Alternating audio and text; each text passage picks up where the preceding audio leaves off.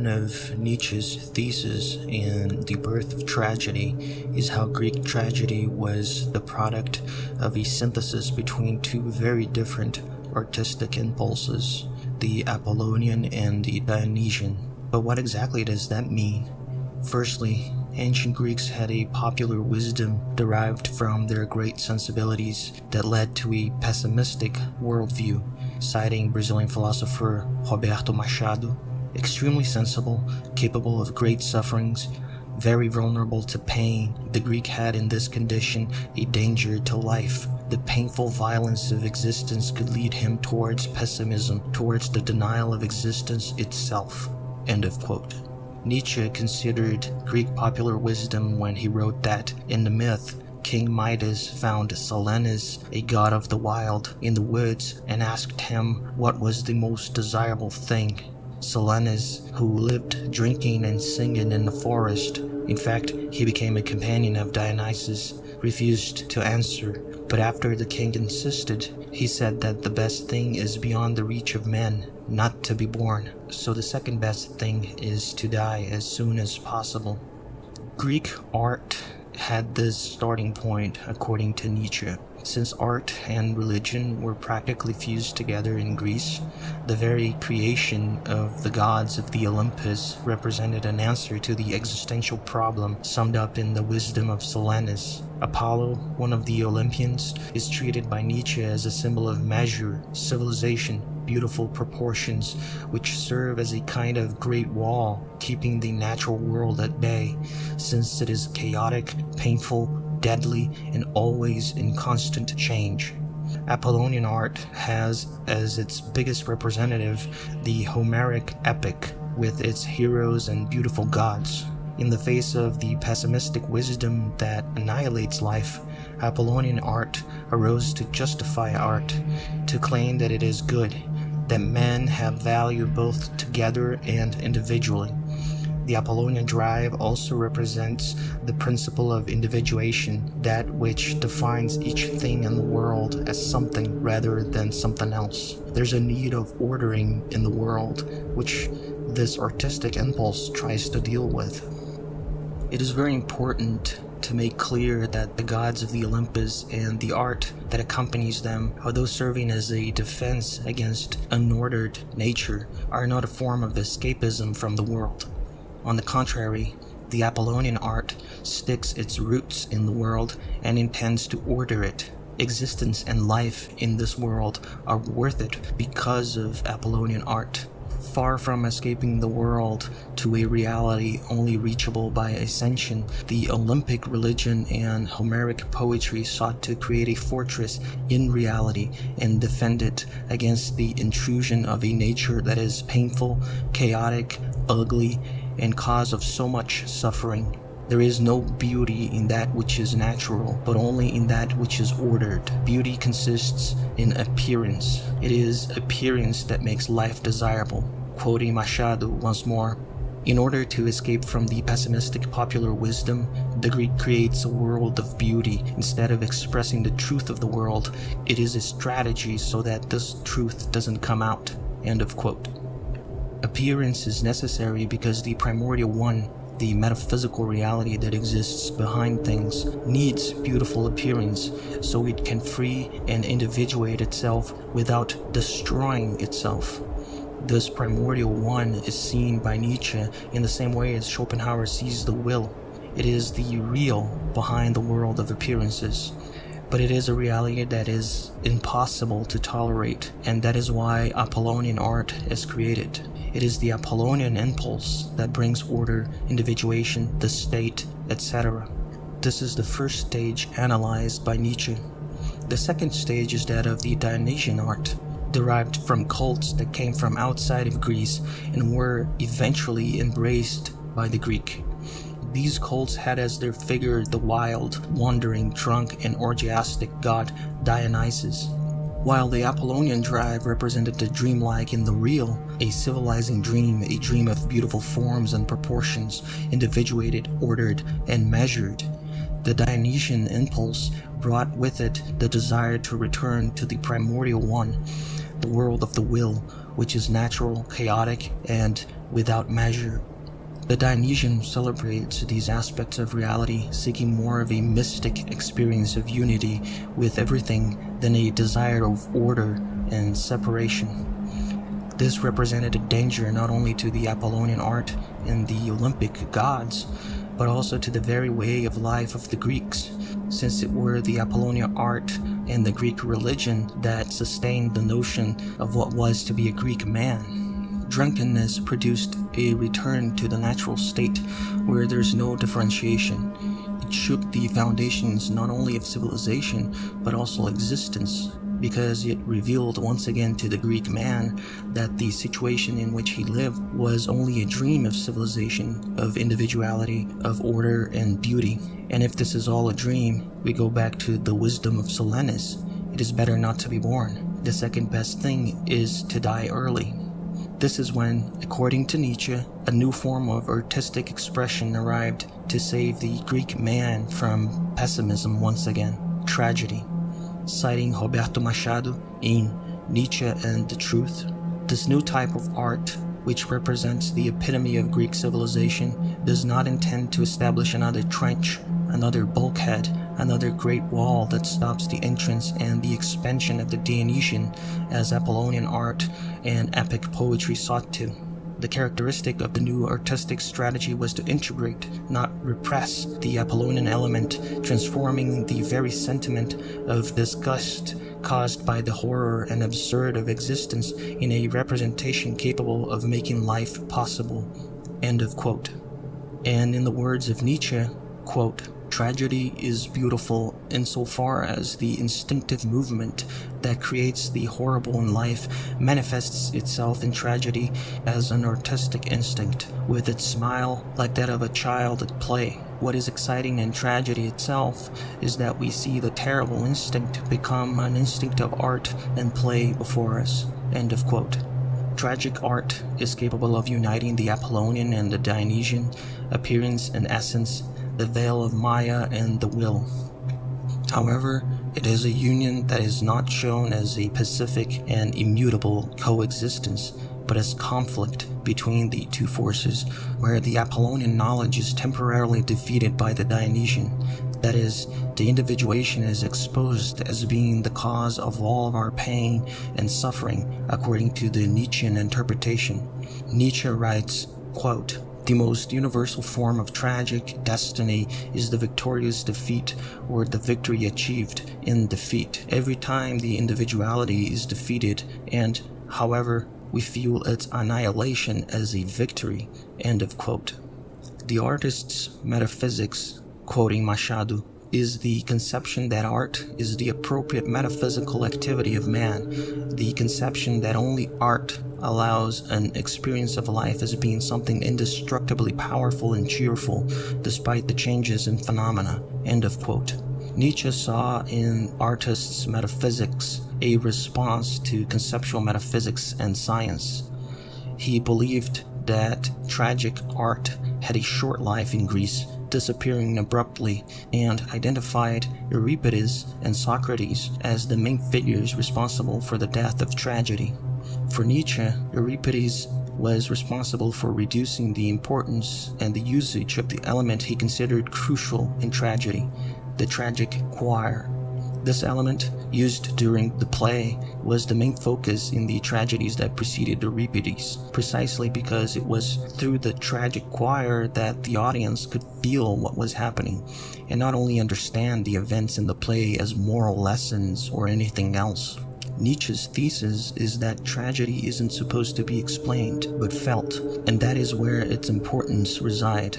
It isn't merely a form of catharsis, but a drug, a therapeutic tonic that makes those who watch it feel their emotions without the need to extract from them a greater understanding of how the world functions. It is not that we can't learn from them, but this learning was connected to affections rather than to intellect. Without the choir, this didn't happen, according to Nietzsche. Euripides would be a representative of Socrates in the tragic art, and because of this, Nietzsche declares him to be the writer that precipitated the death of tragedy. Truly a suicide, since Euripides wrote tragedy. Nietzsche's thesis affirms the following, While before Euripides, tragedy made the spectators touch the real without the need to see it in an intelligible way, after Euripides, we have the arrival of the Socratic aesthetic, which occurs when the poet is subordinated to the philosopher, the one who analyzes the world through reason and intends to have knowledge of that which is universal and necessary. Tragedy before did not have the need to link the events by a visible logic. Events didn't have to have explicit cause and effect. Its importance resided in making the audience feel, not understand. This, according to Nietzsche, was intolerable for the philosopher. Aeschylus and Sophocles wrote their tragedies so that they could be acted in such a way that they caused a feeling of vitalist drunkenness in the spectators. Euripides, on the contrary, quoting Machado, became the poet of Socratic rationalism. His criticism of art is the extension of the Socratic criticism of men that executed their duties out of instinct because they weren't conscious of them. End of quote. Acting out of instinct without trying to understand what one does goes against everything sought by the philosopher, which is the clearness of scientific knowledge. Tragic and artistic knowledge, that kind of understanding that connects the spectator to the primordial one, to the will, without the necessity of a clear and conscious comprehension of the metaphysical mechanism, is something completely despised by the philosopher, and Euripides is the philosopher's spokesman among the tragic poets. Socratic philosophy, which is the mother of all sciences, including modern science, is the search for a detailed understanding of nature. It seeks to penetrate nature and reveal the essence of the world behind the appearances. While the veil of Maya covers the eyes of men, philosophy unravels the world, revealing the truth behind illusion. Nietzsche was highly influenced by Schopenhauer, and this influence is very apparent in The Birth of Tragedy, his first book. For Schopenhauer, the essence behind appearances was the will, a metaphysical force that is unitary, timeless, and immanent, that animates all existence, from the most elementary forces of Newtonian physics to the most complex organisms. The will doesn't have a rational purpose, an ultimate end, but only an immediate necessity of objectifying itself in things. It is from this that the individuation that we see in the material world comes from. Although we appear to be separate in the will's representation, although there is an illusion of a rational order that we can unravel using intellect and observation, the essence behind this illusion of natural multiplicity is a irrational and chaotic unity. Quoting Rosagies about the comprehension that Schopenhauer has of the will, we could say that as a gratuitous and blind impulse, as an avid thirst of life, the will would objectify immediately in ideas and immediately in phenomena. In order to satiate its incessant desire for life, the primitive unity of the will would multiply itself by means of the principle of individuation and causality, spreading itself in the multitude of things that constitute the world of phenomena. But even the smallest and most isolated of these fragments would remain one, a product and expression of the will." Unquote. The will, both for Schopenhauer and Nietzsche, is chaotic, unstable, and cause of pain and suffering for living beings, through which it objectifies itself. Pain and suffering have no other purpose than to perpetuate new individual representations of the will. But while for Schopenhauer, art could serve as a temporary denial of the will, an escape from life's chaotic pain, for Nietzsche the will is artistic in itself, and it redeems itself in the very appearances it produces. And this existential redemption doesn't occur only through tragic art, but also through Apollonian art, for example. Already during the Apollonian moment of Greek art, there exists a remedy against the pains of the world, against the natural and chaotic becoming. Tragedy comes only to reconcile the Apollonian and Dionysian spirits, something that, for Nietzsche, created a superior form of redemption via art. However, as was explained earlier, for him, even the Apollonian art was already capable of making life worth living. Quoting Nietzsche, This happy necessity of a dreamlike appearance was in the same way expressed by the Greeks in Apollo. Apollo, in the quality of the god that has configuring powers, is at the same time a divinatory god. According to the root of his resplendent name, the divinity of light, he also reigns above the beautiful appearances of the world of fantasy. Superior truth, the perfection of these states, in its contraposition with the common, gap-like, and intelligible reality, followed by a profound consciousness of the healing and sane nature of sleep and dream, is simultaneously the symbolic analogous of divinatory capability and also artistic capability, by which life becomes possible and even worth living." Unquote. This is in complete contradiction with Schopenhauer's pessimism and his will-denying ethics, which considers abstaining from the world as a definitive response to human condition. Already in this first work by Nietzsche, we find what he would later call Dionysian pessimism. Quoting Nietzsche, "This is the last case in the romantic pessimism in its most expressive form, be it the Schopenhauerian philosophy of the will, be it the Wagnerian music, that there could still be a very different classic pessimism. Such intuition belongs to me." Unquote. In great part, Nietzsche's philosophy consists in an eternal attempt to repudiate the life-denying pessimism of Schopenhauer, which Nietzsche started to contest. About his own type of pessimism, Nietzsche writes, quote, "This pessimism of the future, and it will come, I already see it coming, I call it Dionysian pessimism." Unquote. This brand of pessimism of his would be a variant of the pessimism he saw in Greek tragedy, which embraces life with its pains and misfortunes. We can only speculate what Schopenhauer would think of Nietzsche's pessimism, but it seems obvious that he would reject it and wouldn't even consider it a negative view of existence. When we read passages of the world as will and representation, it becomes hard to imagine Schopenhauer agreeing with the thesis that we should embrace becoming with all the pain and suffering contained in it. All of Schopenhauerian philosophy is like a great climb towards the summit of a terrible knowledge, that there is nothing good to be gained with the perpetuation of the state of things we call life.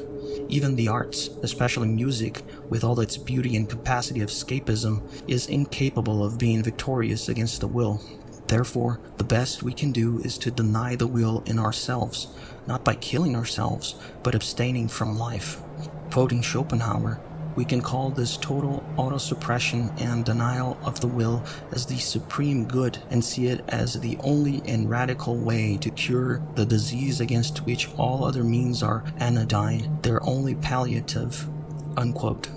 But there was another pessimist philosopher that was capable of commenting Nietzsche's philosophy since he lived in the 20th century. I'm referring to Cioran, of course. We might not know exactly what Schopenhauer would think of Dionysian pessimism, but we have the thoughts of another philosopher that, in his way, also denied life and existence in a more profound and extreme manner, since Cioran was a skeptic about precise metaphysical postulates. His denial of life happened because he considered consciousness indispensable and inseparable from pain and suffering.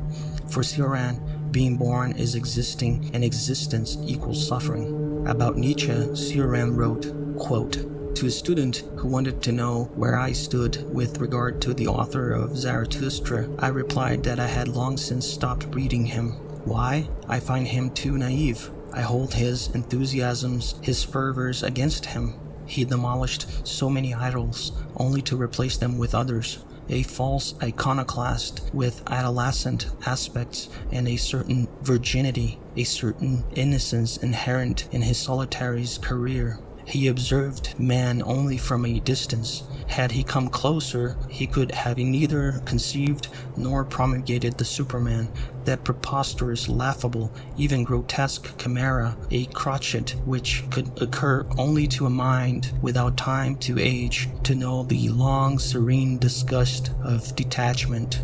Marcus Aurelius is much closer to me, not a moment's hesitation between the lyricism of frenzy and the prose of acceptance.